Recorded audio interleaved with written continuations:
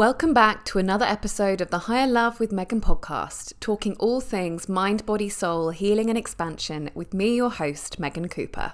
Up on the podcast this week, we have Felix Price. After a spiritual awakening age 20, Felix has spent the last 18 years exploring different traditions and developed a synergy of systems that complement each other to create what he calls mixed spiritual arts. This acts as an open umbrella term for all forms of spirituality, sharing the foundation of love, health, gratitude, and dedication, ranging across art, music, movement, ceremony, and much more. With Felix's diverse travels, experiencing diverse spiritual traditions and technologies, I was interested to speak to him about how to connect, what these cultures share, what we've as a culture lost or neglected, and what we seem to be re-seeking individually and collectively. This is an incredibly thought-provoking and super interesting conversation, and for me, it really blows the lid off our perception of reality and also what we define as spiritual. In essence, mixed spiritual arts for the modern day. Enjoy. Okay, Felix, well, I'm very excited to have this conversation with you, so thanks for being here. Thank you so much. Yeah, very excited to be here. Love this. Thank you. Awesome. So how about we begin with a little bit of an introduction to yourself? Yeah, sure. So I was born in London in 1985 and I grew up in a very artistic family. So making art and paintings and music was always a big part of my life. I left school, went to art college and was passionate about making paintings and artwork and creativity and expression like that.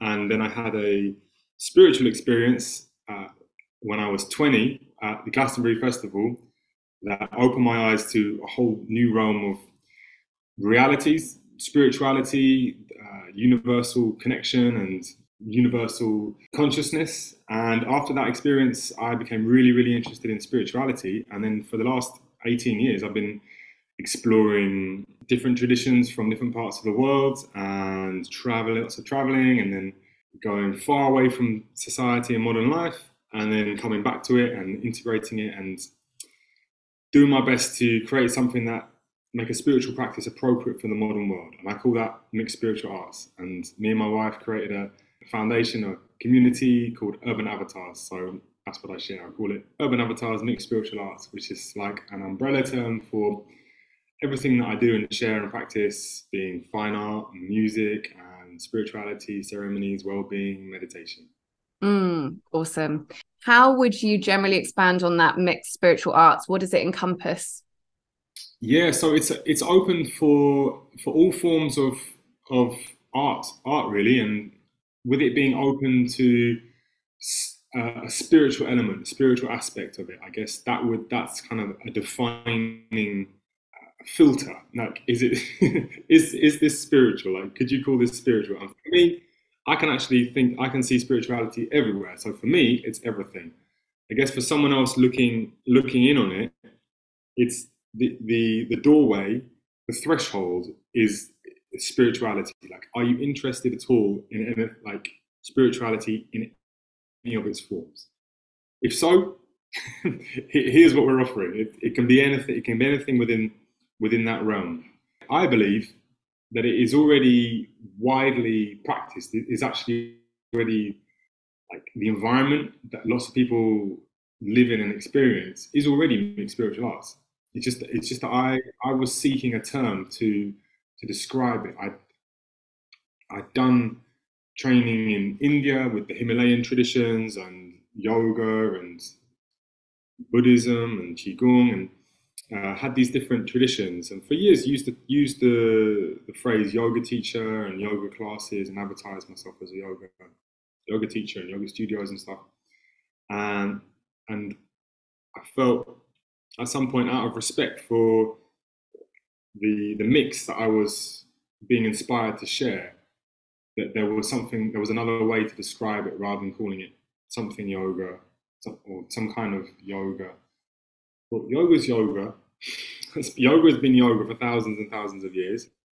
Out of respect for yoga, I'll channel, I'll call in, I'll create a new name that can give me free license to mix everything and adapt it to different situations. So I begun practicing mixed martial arts classes at the time, MMA, jiu-jitsu, Muay Thai, watching MMA, like inspired by that. And I was like, okay, MMA, that's simple. Like, they get it. What is MMA? It's a whole mix of all the different traditions from here, there, and everywhere. And you go in that thing, and the guys can do any kind of the mixtures really. And I was like, okay, that's what I'm doing. I'm doing a bit of yoga, a bit of qigong, a bit of Amazon, a bit of Africa, a bit of Stonehenge, a bit of North America. Like, what is this? How can I describe this? And it was like, boom, mixed spiritual arts. Awesome. So what would you say are the main things that you're trying to teach people, or for people to experience through your work, through experiencing mixed spiritual arts? Great question. I think there's layers, checkpoints to this that really start with pain being the first thing to address. It's like it's like a pyramid or something, you know, like, and the base is becoming pain-free. It's what inspired the beginning of my whole journey, this intense back pain and sciatica of trapped nerves and stuff, because I was very tightly grew very fast, and my posture was all out of alignment, and I had these really tight nerves in my legs, and I started getting really bad back pain. Went to my first yoga classes and then felt it all melt away. That was life-changing for me as well, like being able to feel it move away just by listening to this woman describe the relaxation and doing some of these stretches.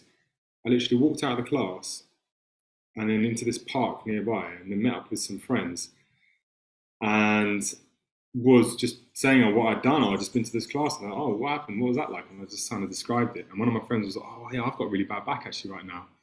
And I said, oh, try this. And I did like this cat stretch, like the kind of up dog, down dog. And he did a few. He did like 3, and he was like, oh, my back pain's gone. And I was like, wow, that was easy. See, that's all you needed to do. And that was kind of like my first class, and my first straight away began kind of sharing it with people. But I guess it was inspired by the relief I felt from relieving the pain.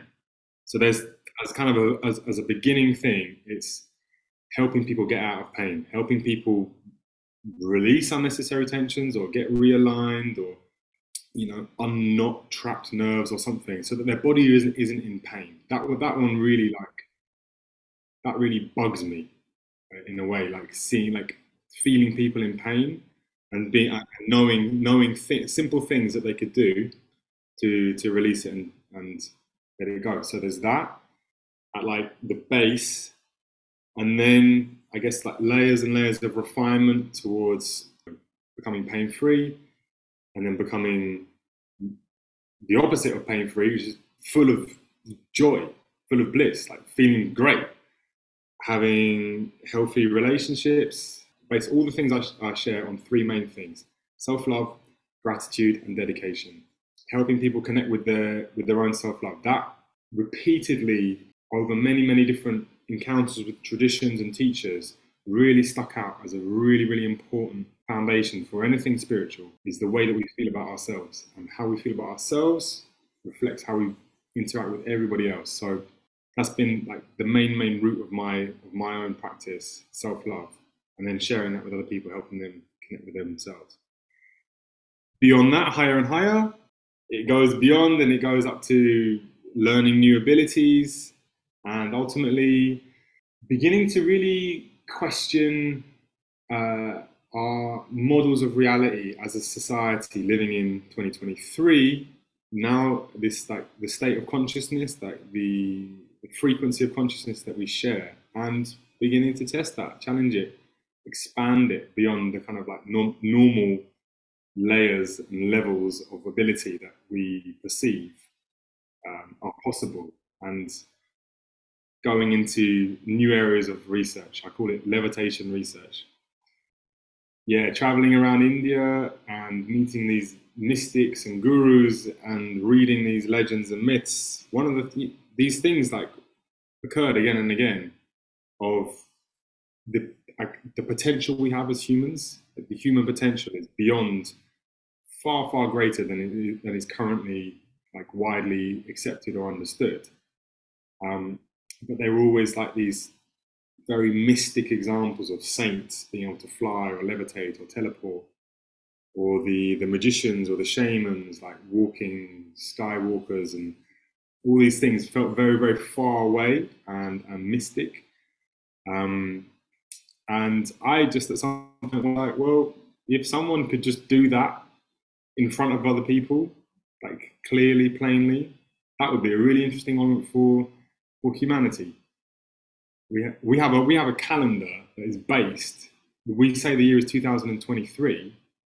What 2023? What years since the story of a man was recorded who, for a brief period, demonstrated different abilities of a different level or frequency than those around him. You know? Like our whole society is so based around the story of this one person. And I was like, well, what if we just started doing that again? That would be really interesting. So I see like this very interesting journey for society now, where currently no one's doing that. You see David Blaine does some amazing things, and magicians do amazing illusions, or even to see like Usain Bolt run 100 meters in 9 seconds is amazing, but it's still within like the physical parameters of possibility that we accept.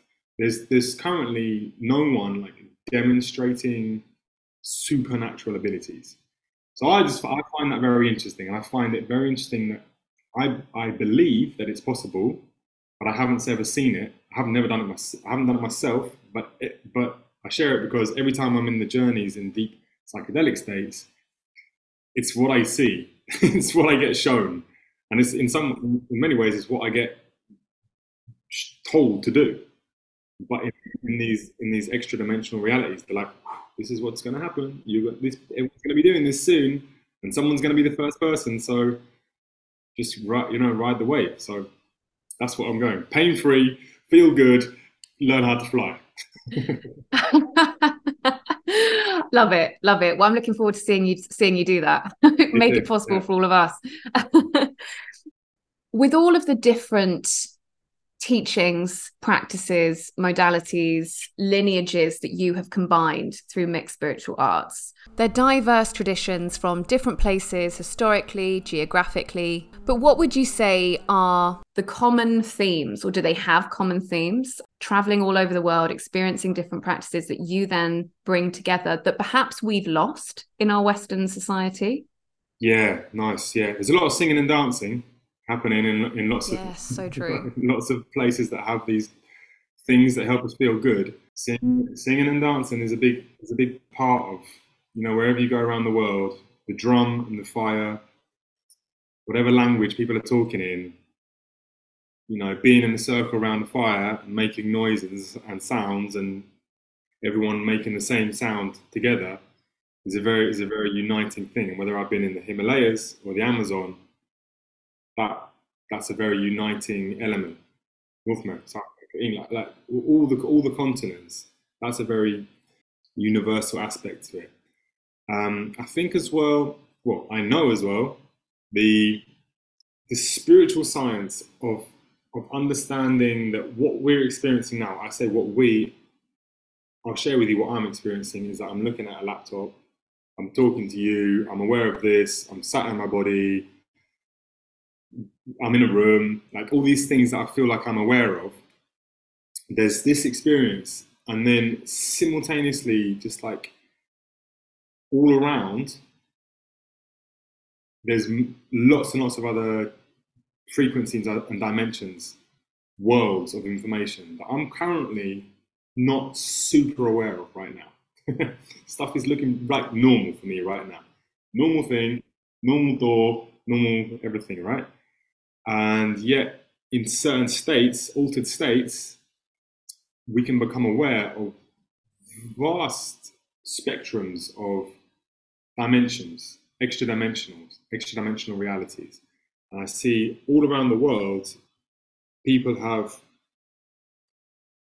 known how to connect with these in different ways, had different technologies, different practices, different exercises, different sounds, different movements, different plants that they take, and then it's possible to go into different states of consciousness and experience different realities. So I see that as universal, all across the world. This ability to journey into other dimensions. Yeah. I feel that we are so innately drawn into seeking beyond, yet to a great extent, the mystical, let's say, has really become something that has been strongly eradicated or we're very disconnected from within our westernized society, as opposed to in a lot of other cultures. What's happened for us here? I think it looks like on a big overview picture. I'll share this going from things I've seen, and it's based on documentaries, it's based on pieces of information that I've been observing. And before 12,000 years ago, there was this level of consciousness that I'm describing was all around the world, and there were civilizations present that had been in this state of consciousness for a lot longer, and living and experiencing this realm, this planet in this way. And then there's a lot of information, it's very interesting to look at, that makes it really seem like a big asteroid hit the planet and in one day, completely wiped out a vast amount of what was going on.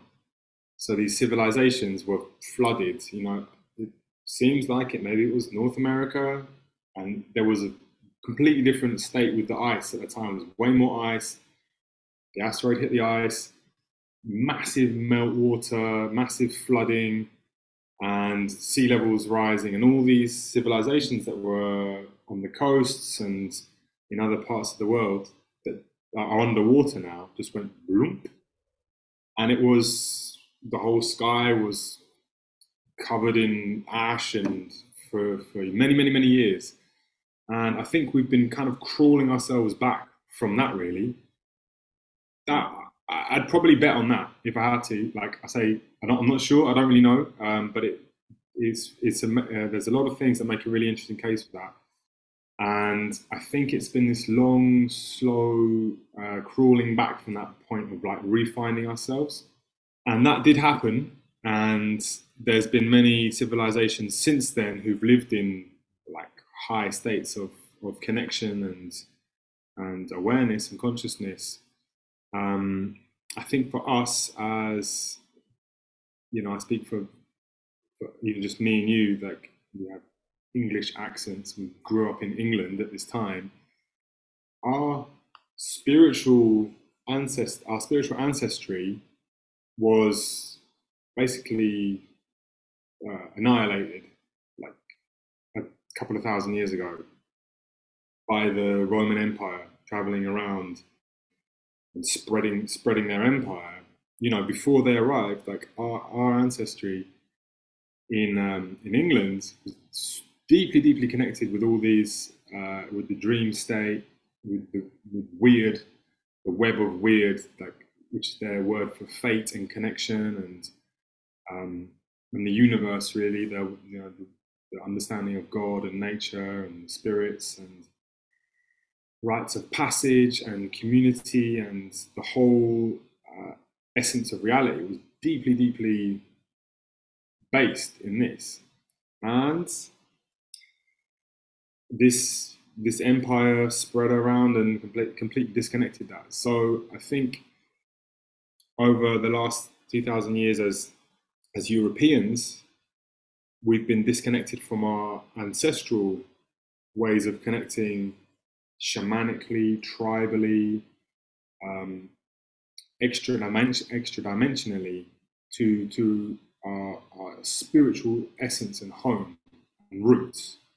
So that becomes all these years later, 2 world wars, and then it gets to the point where, like in the 60s, out of the blue, like comes these little specks of magic through the tablets, through the tabs and stuff, where one guy in his bathroom can make enough LSD to dose 10,000 people just in a little cup's worth. And that, like, spreading around and people gathering and having those experiences was like, poop, poop, poop, poop, poop.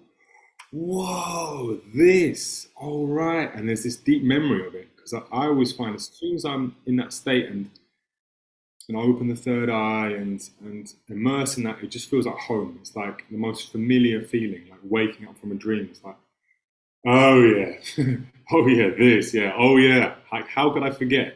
How could I forget it? So that kind of like spreading around, and then looking in the environment for like what connects.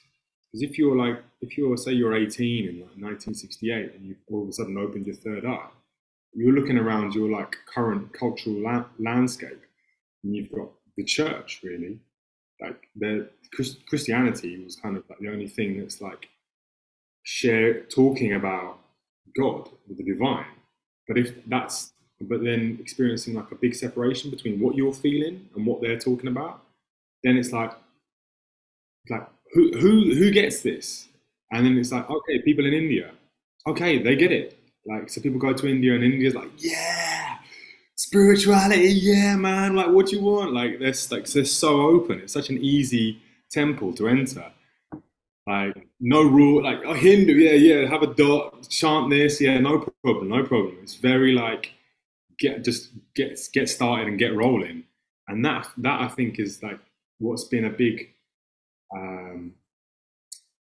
magnet for a lot of people, because it's so easy to get involved with. And then also now, like, people connecting with South American traditions, because it's like, hey, yeah, don't worry, come in, join us, like, we're good. Like, we've been like, their fire's been burning the whole time. Like, it has its challenges and it's a lot of stuff going on, and India as well. It's a lot of challenges, but the fire in the temple has kept burning the whole time. So myself, as a white British person, that's where I found like a bridge to understanding what was going on with myself. It was Hindu traditions, it was Amazonian traditions, and then eventually it has come back to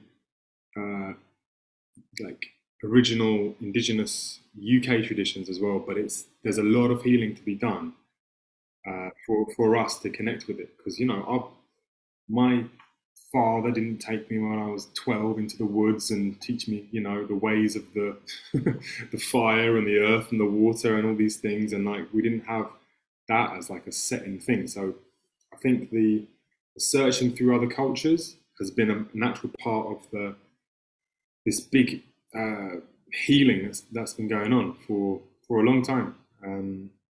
That maybe originated all the way from 12,000 years ago, where the golden age of this spirituality was destroyed in one moment. I love what you were saying there in terms of connecting into these higher spaces and actually feeling, instead of completely alien or foreign, feeling like a remembering, like a coming home to something that was always there. I can definitely relate to that. Feeling like there was something more to the world than what I was physically seeing and perceiving. Feeling like there was something kind of superimposed onto the reality that I was experiencing. And when I had my first spiritual experience, connecting me to a sense of this interconnectedness, a sense of bigger depth, more than what we just perceive or feel with the naked eye.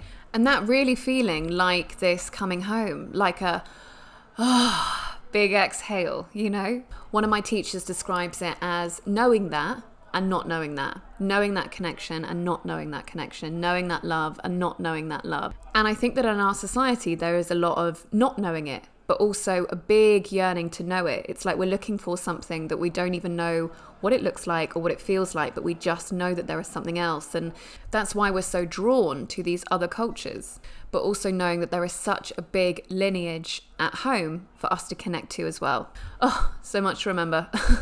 Okay, so what would you say you consider to be your vision?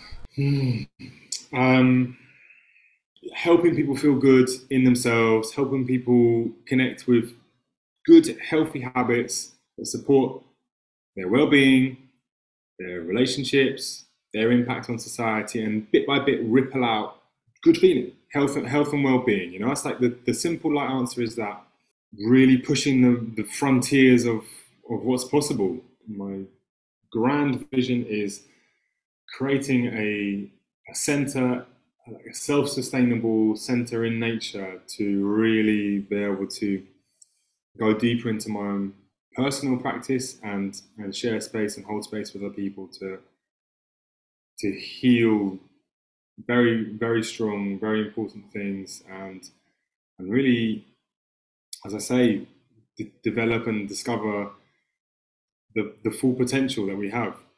So my path has been about creating something that can serve a lot of people, and then creating a space where to be able to receive a lot of people to come and go deeply and connect deeply with nature and themselves through ceremony, through just being in nature as well, and also creating places that are self-sustainable within themselves, so independent,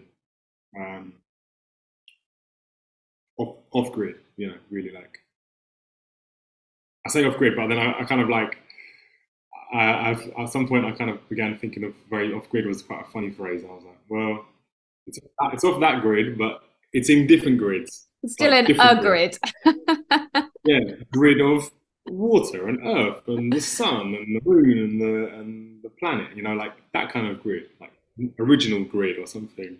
But yeah, not dependent on the electricity and the water in the pipes and the food in the supermarkets. That's been a big mission for me as well. From a long time ago, pre 2012, there's a lot of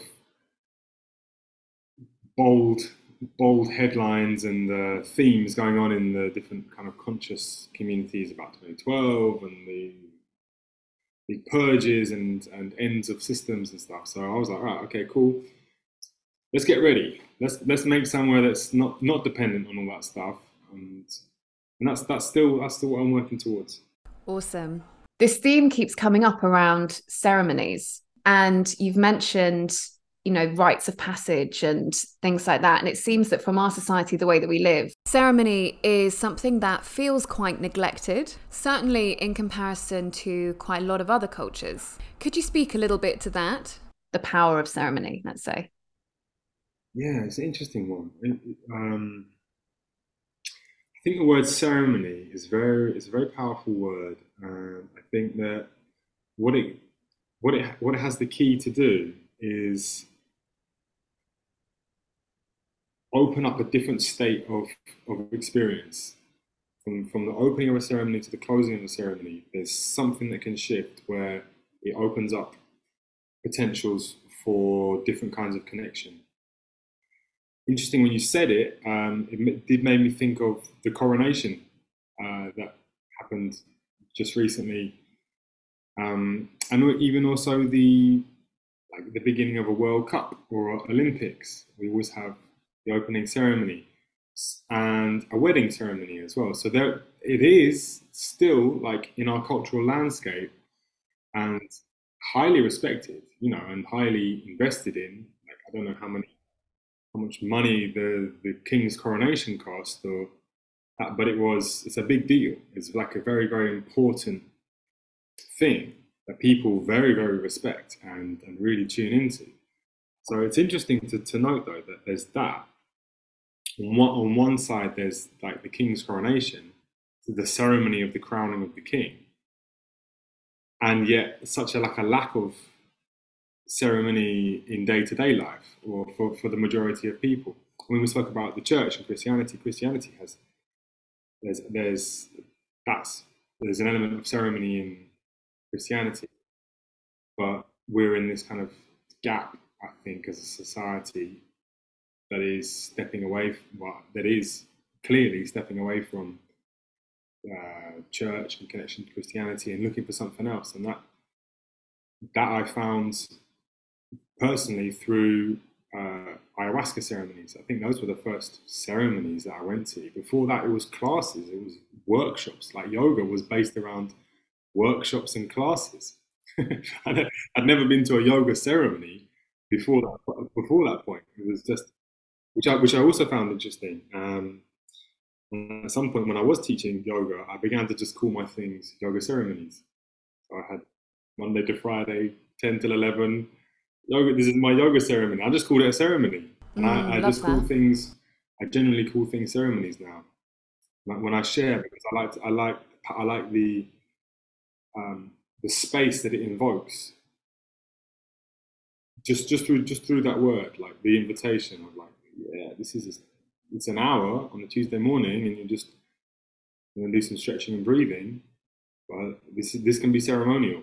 Like honor yourself, bless yourself. The sacrament is your just the air and the breathing and your sweat.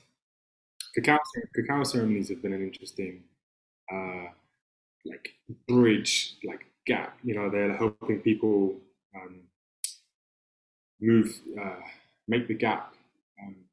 Bridges to deeper spaces as well. Recently, coming into like the spiritual scene of the modern urban society and stuff. I love what you're saying there in terms of shifting the language around something being a ceremony or creating ceremony within our day to day. What do you feel like that does energetically? I feel it makes it feel a lot more important, makes Mm. it feel a lot more sacred, makes it a lot more special, more divine, even more spiritual. It's like it raises the frequency, like it deepens the honor of the experience, and puts clearly on it that the intention of this is to have this spiritual experience. So I was calling them ceremonies for a long time, and I think it was a bit of a funny one because a lot of people aren't used to it. You know, like people, there's things that people kind of got used to with like a yoga class that kind of became normalized. Hmm.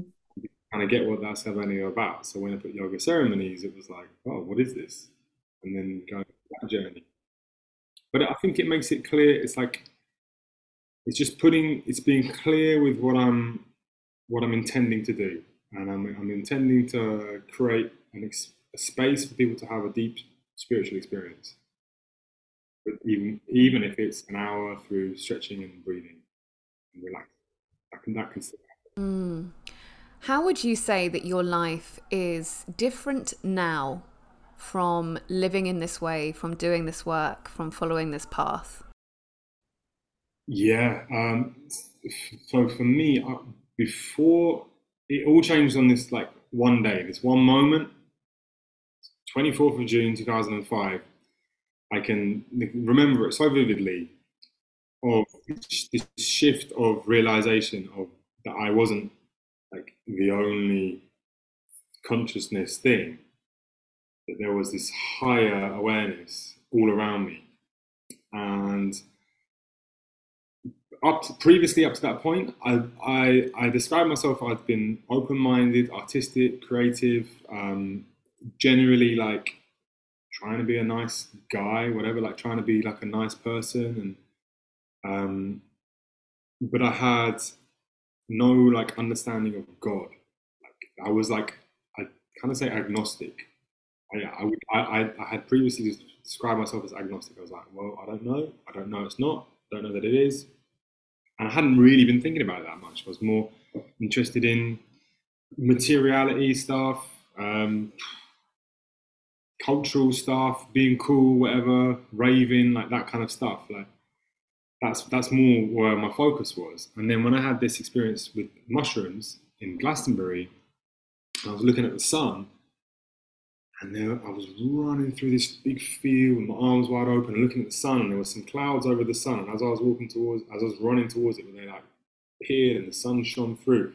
And I just saw clear as I'd never seen it before, but I was like, it's an eye, and it's looking down on me.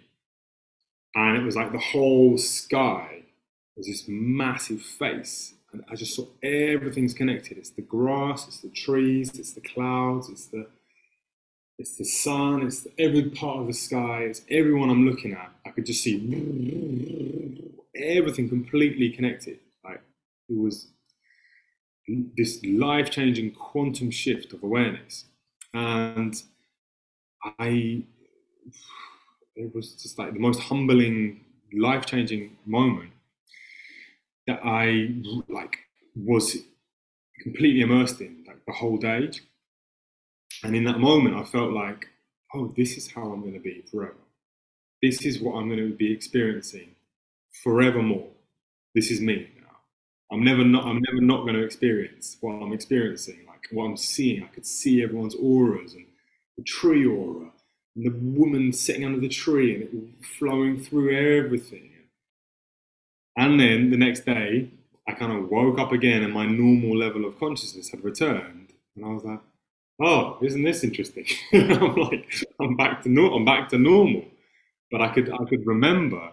So I was like, have you ever seen those magic eye games from when we were? I haven't seen it for ages, but it was like if you'd look at it and it just looked like a random pattern, and if you kind of squinted, and all of a sudden you could see it. You could see like this picture that was in it. It was hidden that at first you couldn't see, and it was like that for me. It was like having seen this pattern that was all around me, and then not being able to see it again. And I was like, wow, how do I see it again? How do I feel like that again? Like that's me now. That's like the most important thing in my life. Is to be in that state, is to feel that the whole time. So I began looking into ways of experiencing it, and that's where I say like I was looking for places, and the easy ones to get access to were yoga and meditation and Buddhism, because they're just out there being like, yeah, come join us, come check it out. And I'll go to like the spiritual bookshops in London and get all the leaflets and just be like, okay, what's that thing, and trying out stuff, and Reiki and shamanic drumming and all. Like I was just super curious to develop it and find it out really. So I guess that's where I was before, had that experience, and then that began my journey of exploring and discovering everything. That ultimately led me to India, led me to Peru and Brazil, and lots of times in those different places far away, learning ways to tune into it every day. And that's still where I am now. Like my practice now is to just, as often as possible, remember that state that I've experienced and look for it. Like I say, like I saw it in the sky and the sun and in Glastonbury and these trees. But what I've learned is that it's not only is it there when you're in that experience, it's here and now, it's in this room. It's in the wall, it's in the door, it's in everything I can see. This laptop is it. There's nothing that isn't it. So anytime that I think I'm not in it, that's for me to catch. So my practice is like catch it, remember, stay in the memory, hold the memory as long as possible. That's really where I'm at. Like day to day, it's like hide and seek with this cosmic self that's like all around me the whole time. I love that. And it's a similar experience to something that I had.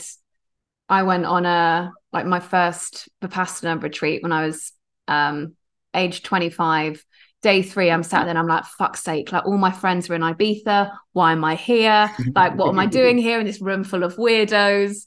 Like doing a body scan meditation. I'm like, I can't feel anything, like all the numbness, sitting there with like all the agitation. And then I got to my heart space and it was literally like something opened up and there was this like beautiful interchange of energy that was like I barely wanted to move or breathe because it was so subtle.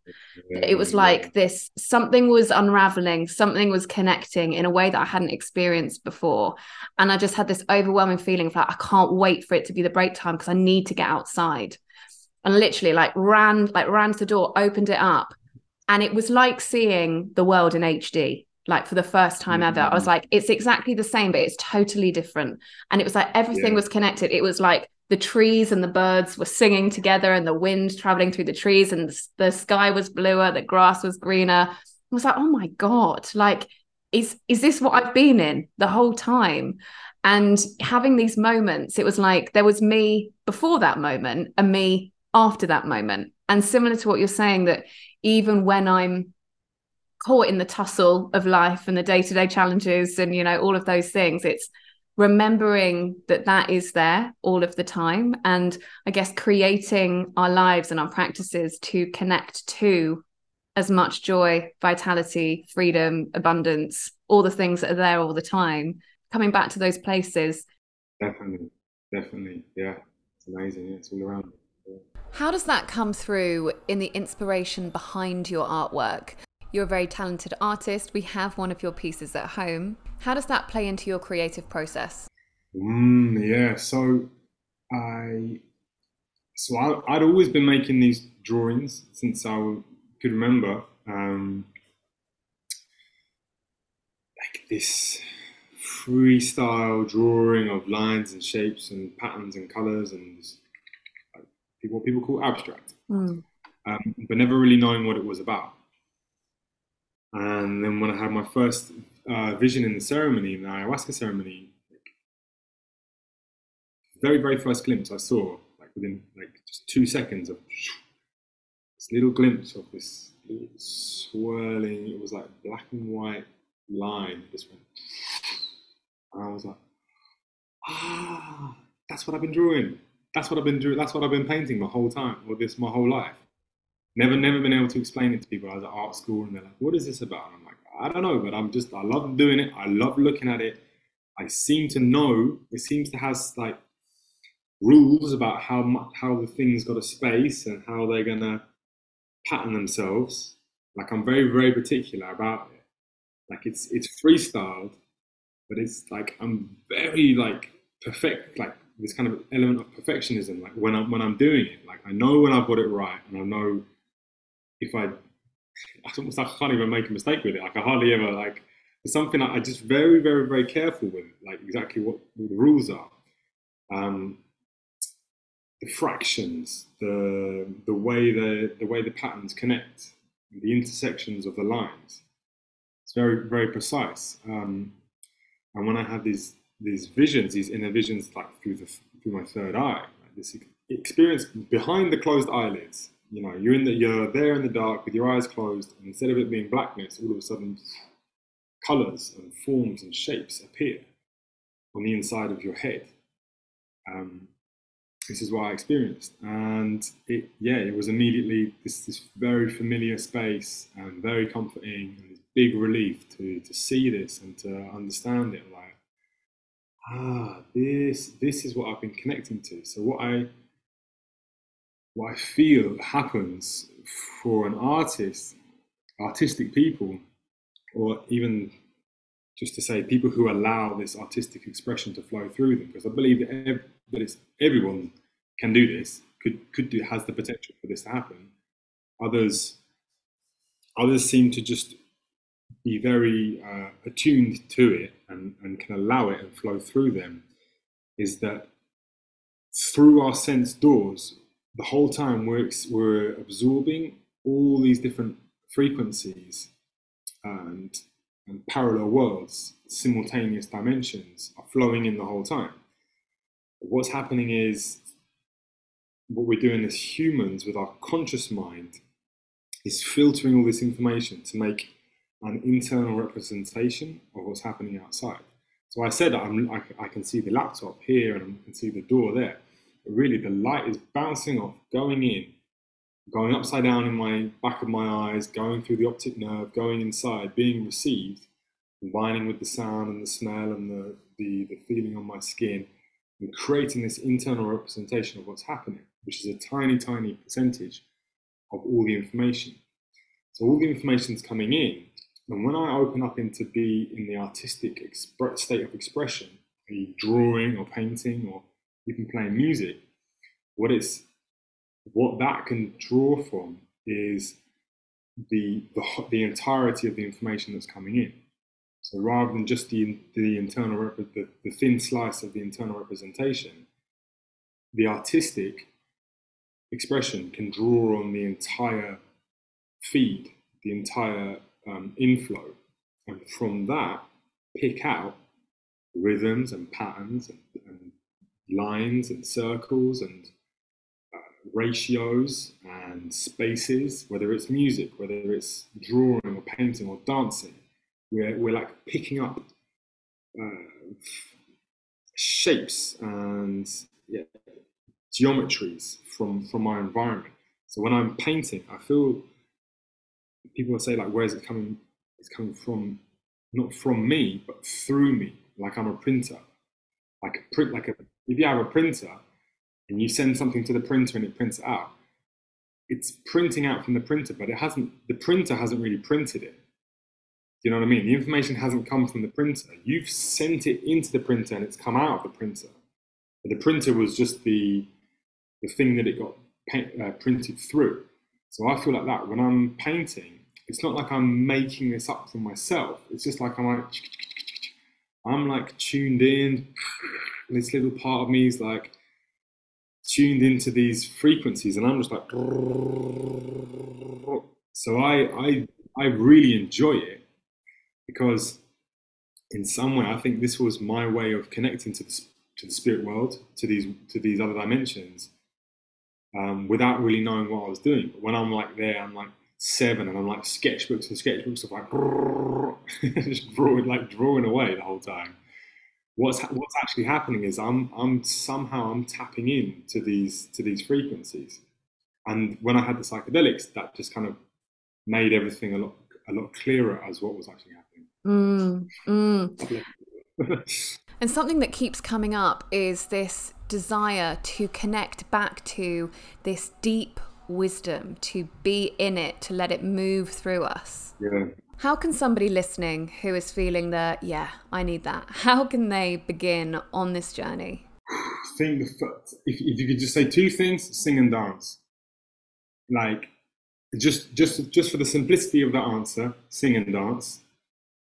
And from there, tune into your dreams, dream awareness, because every night this thing happens to pretty much everybody, where there's a certain amount of time that people can tolerate being awake, and then at some point the human body will basically demand to be sleeped. Now that's going to be different for everybody, whether it's 10 hours, 15 hours, 2 days, whatever. At some point the human body is going to get put to sleep, and in that state, if we can tune into our dreams, every time we dream is this way of connecting deeply with our own inner shamanic juice inside our head, our own inner drip of dimethyltryptamine flowing through the inside of our brain.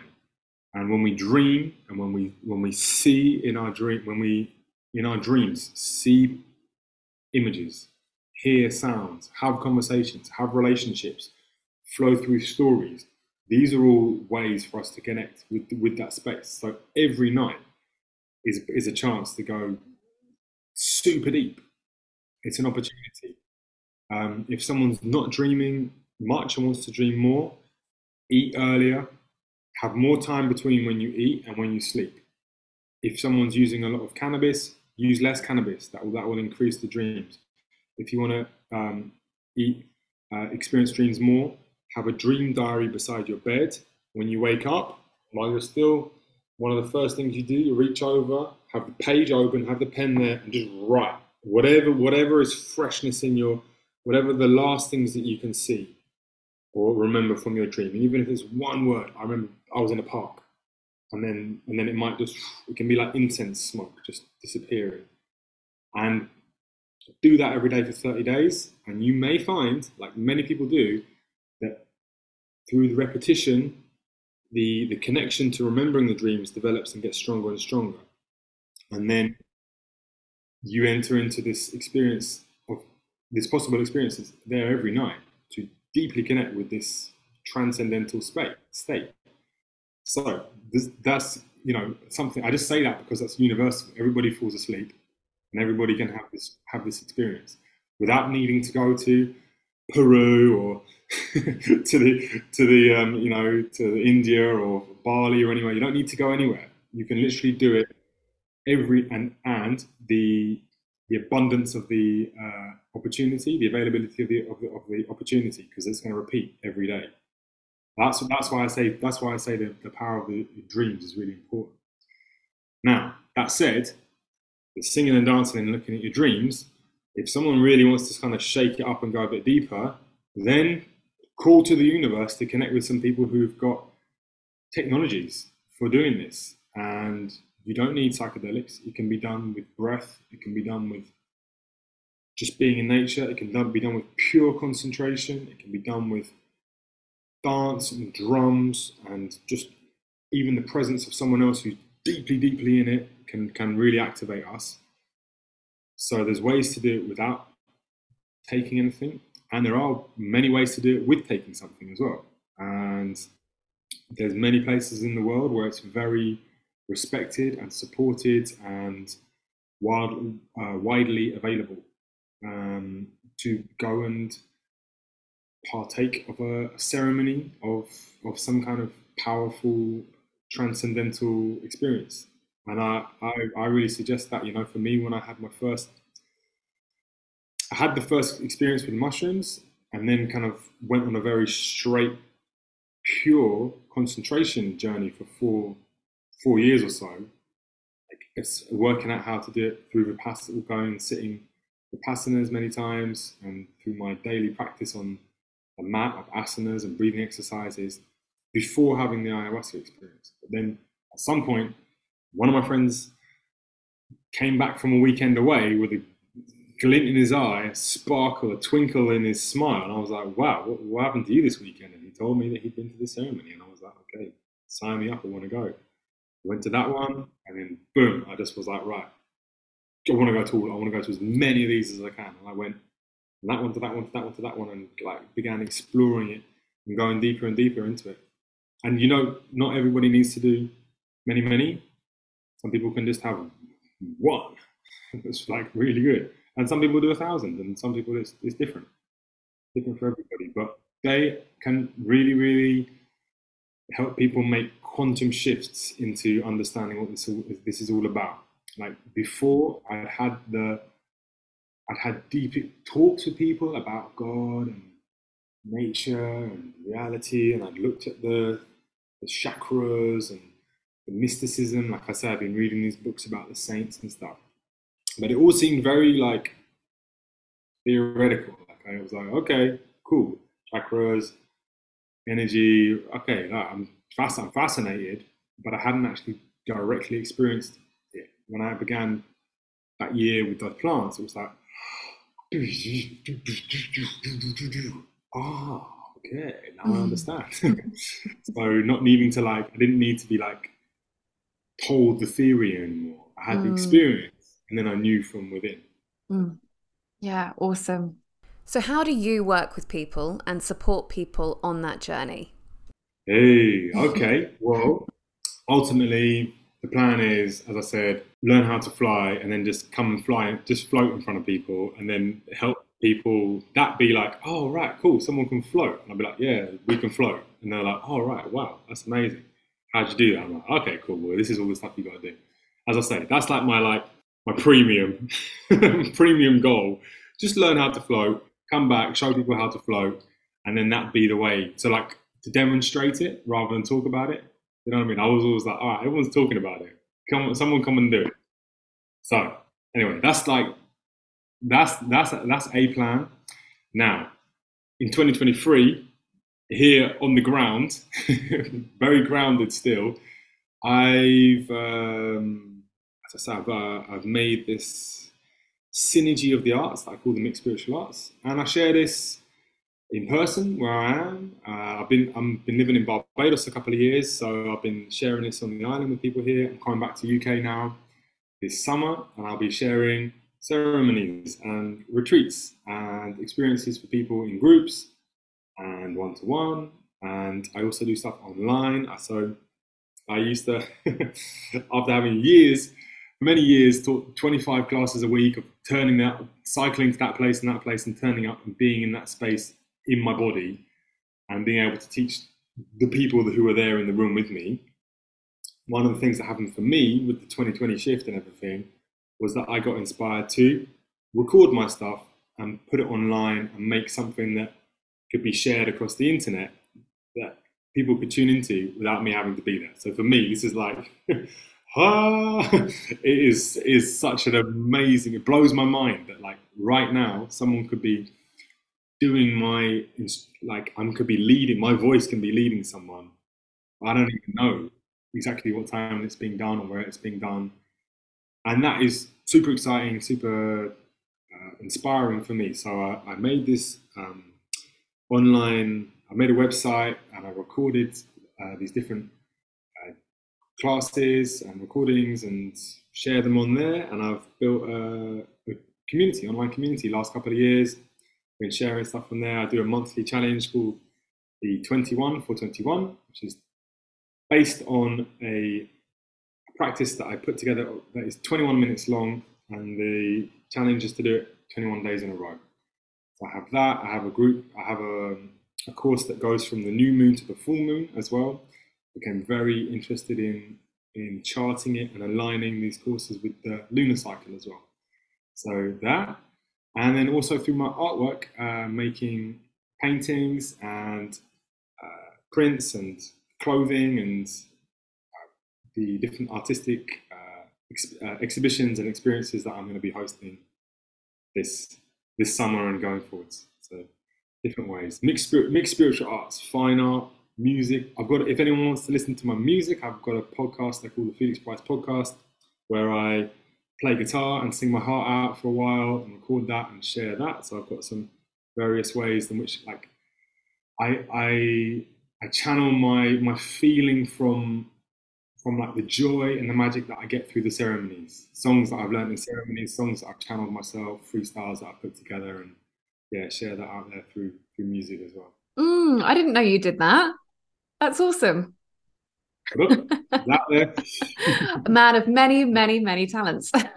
Oh, thank you. A channel for, like I say, like a channel for many different mediums. Like I've bit by bit been learning these different mediums: paintbrush, pencil, then the guitar, singing, drumming, performing, like calling people together. But ultimately, it's coming from that same source, just many different mediums. Yeah. Awesome. Do you have any final takeaways that you would like to give anyone listening? Yeah. Don't worry, be happy, do your best. Wonderful. Thank you so much, Felix. It's been really, really great. There's so much good stuff in here. So thank you so much for your time and your energy. Thank you. Thank you too. Thank you very much. Thank you for holding space, listening to me. And if anyone's watching this, I hope you enjoyed. And going onwards. I'll see you somewhere. Take care. Thank you so much, Megan. Listening back, there were so many things that I loved about this podcast. I love where Felix takes us in terms of connecting back to that sense of spirituality within the everyday, catching ourselves when we are just in this fixed view of reality as it appears to be, and really defining what we perceive to be spiritual, like big dance events. You know, I'm a big sucker for deep house. For me, deep house is a spiritual experience. But anyway, being at huge dance events, feeling the energy of the crowd, the music, feeling my heart so open. In those moments, we feel connected to something bigger and something greater. Similarly, I loved Felix's explanation of him as a human printer within his art, letting that deep wisdom channel through him. I studied art history at university, and the thing that drew me most to art was that it genuinely moved me. I remember sitting age 17 in the Mark Rothko room in the Tate Modern, staring at the huge abstract canvases, feeling completely engulfed, simultaneously limitless and also tiny and totally insignificant. I remember thinking, wow, I feel so small.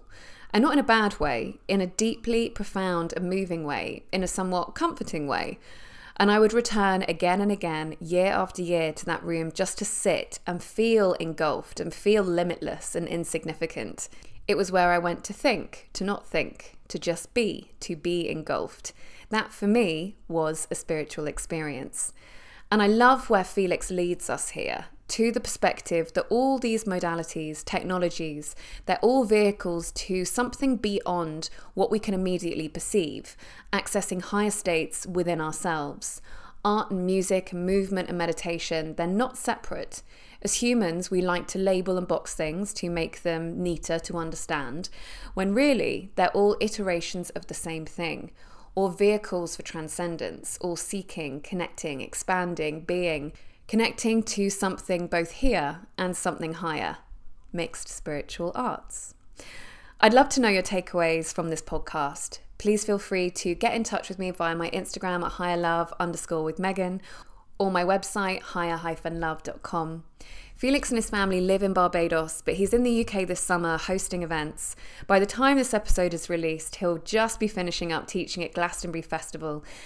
And you can find out where else he'll be via his Instagram at felixprice.uamsa. We'll be fortunate enough to catch his workshops at Medicine Festival in August, so if you're coming, check out the Urban Avatars workshop. We'll all be there. As always, if you enjoy the podcast, please take a moment to rate, review, and share with anyone who you feel would love this episode. Until next time, big love.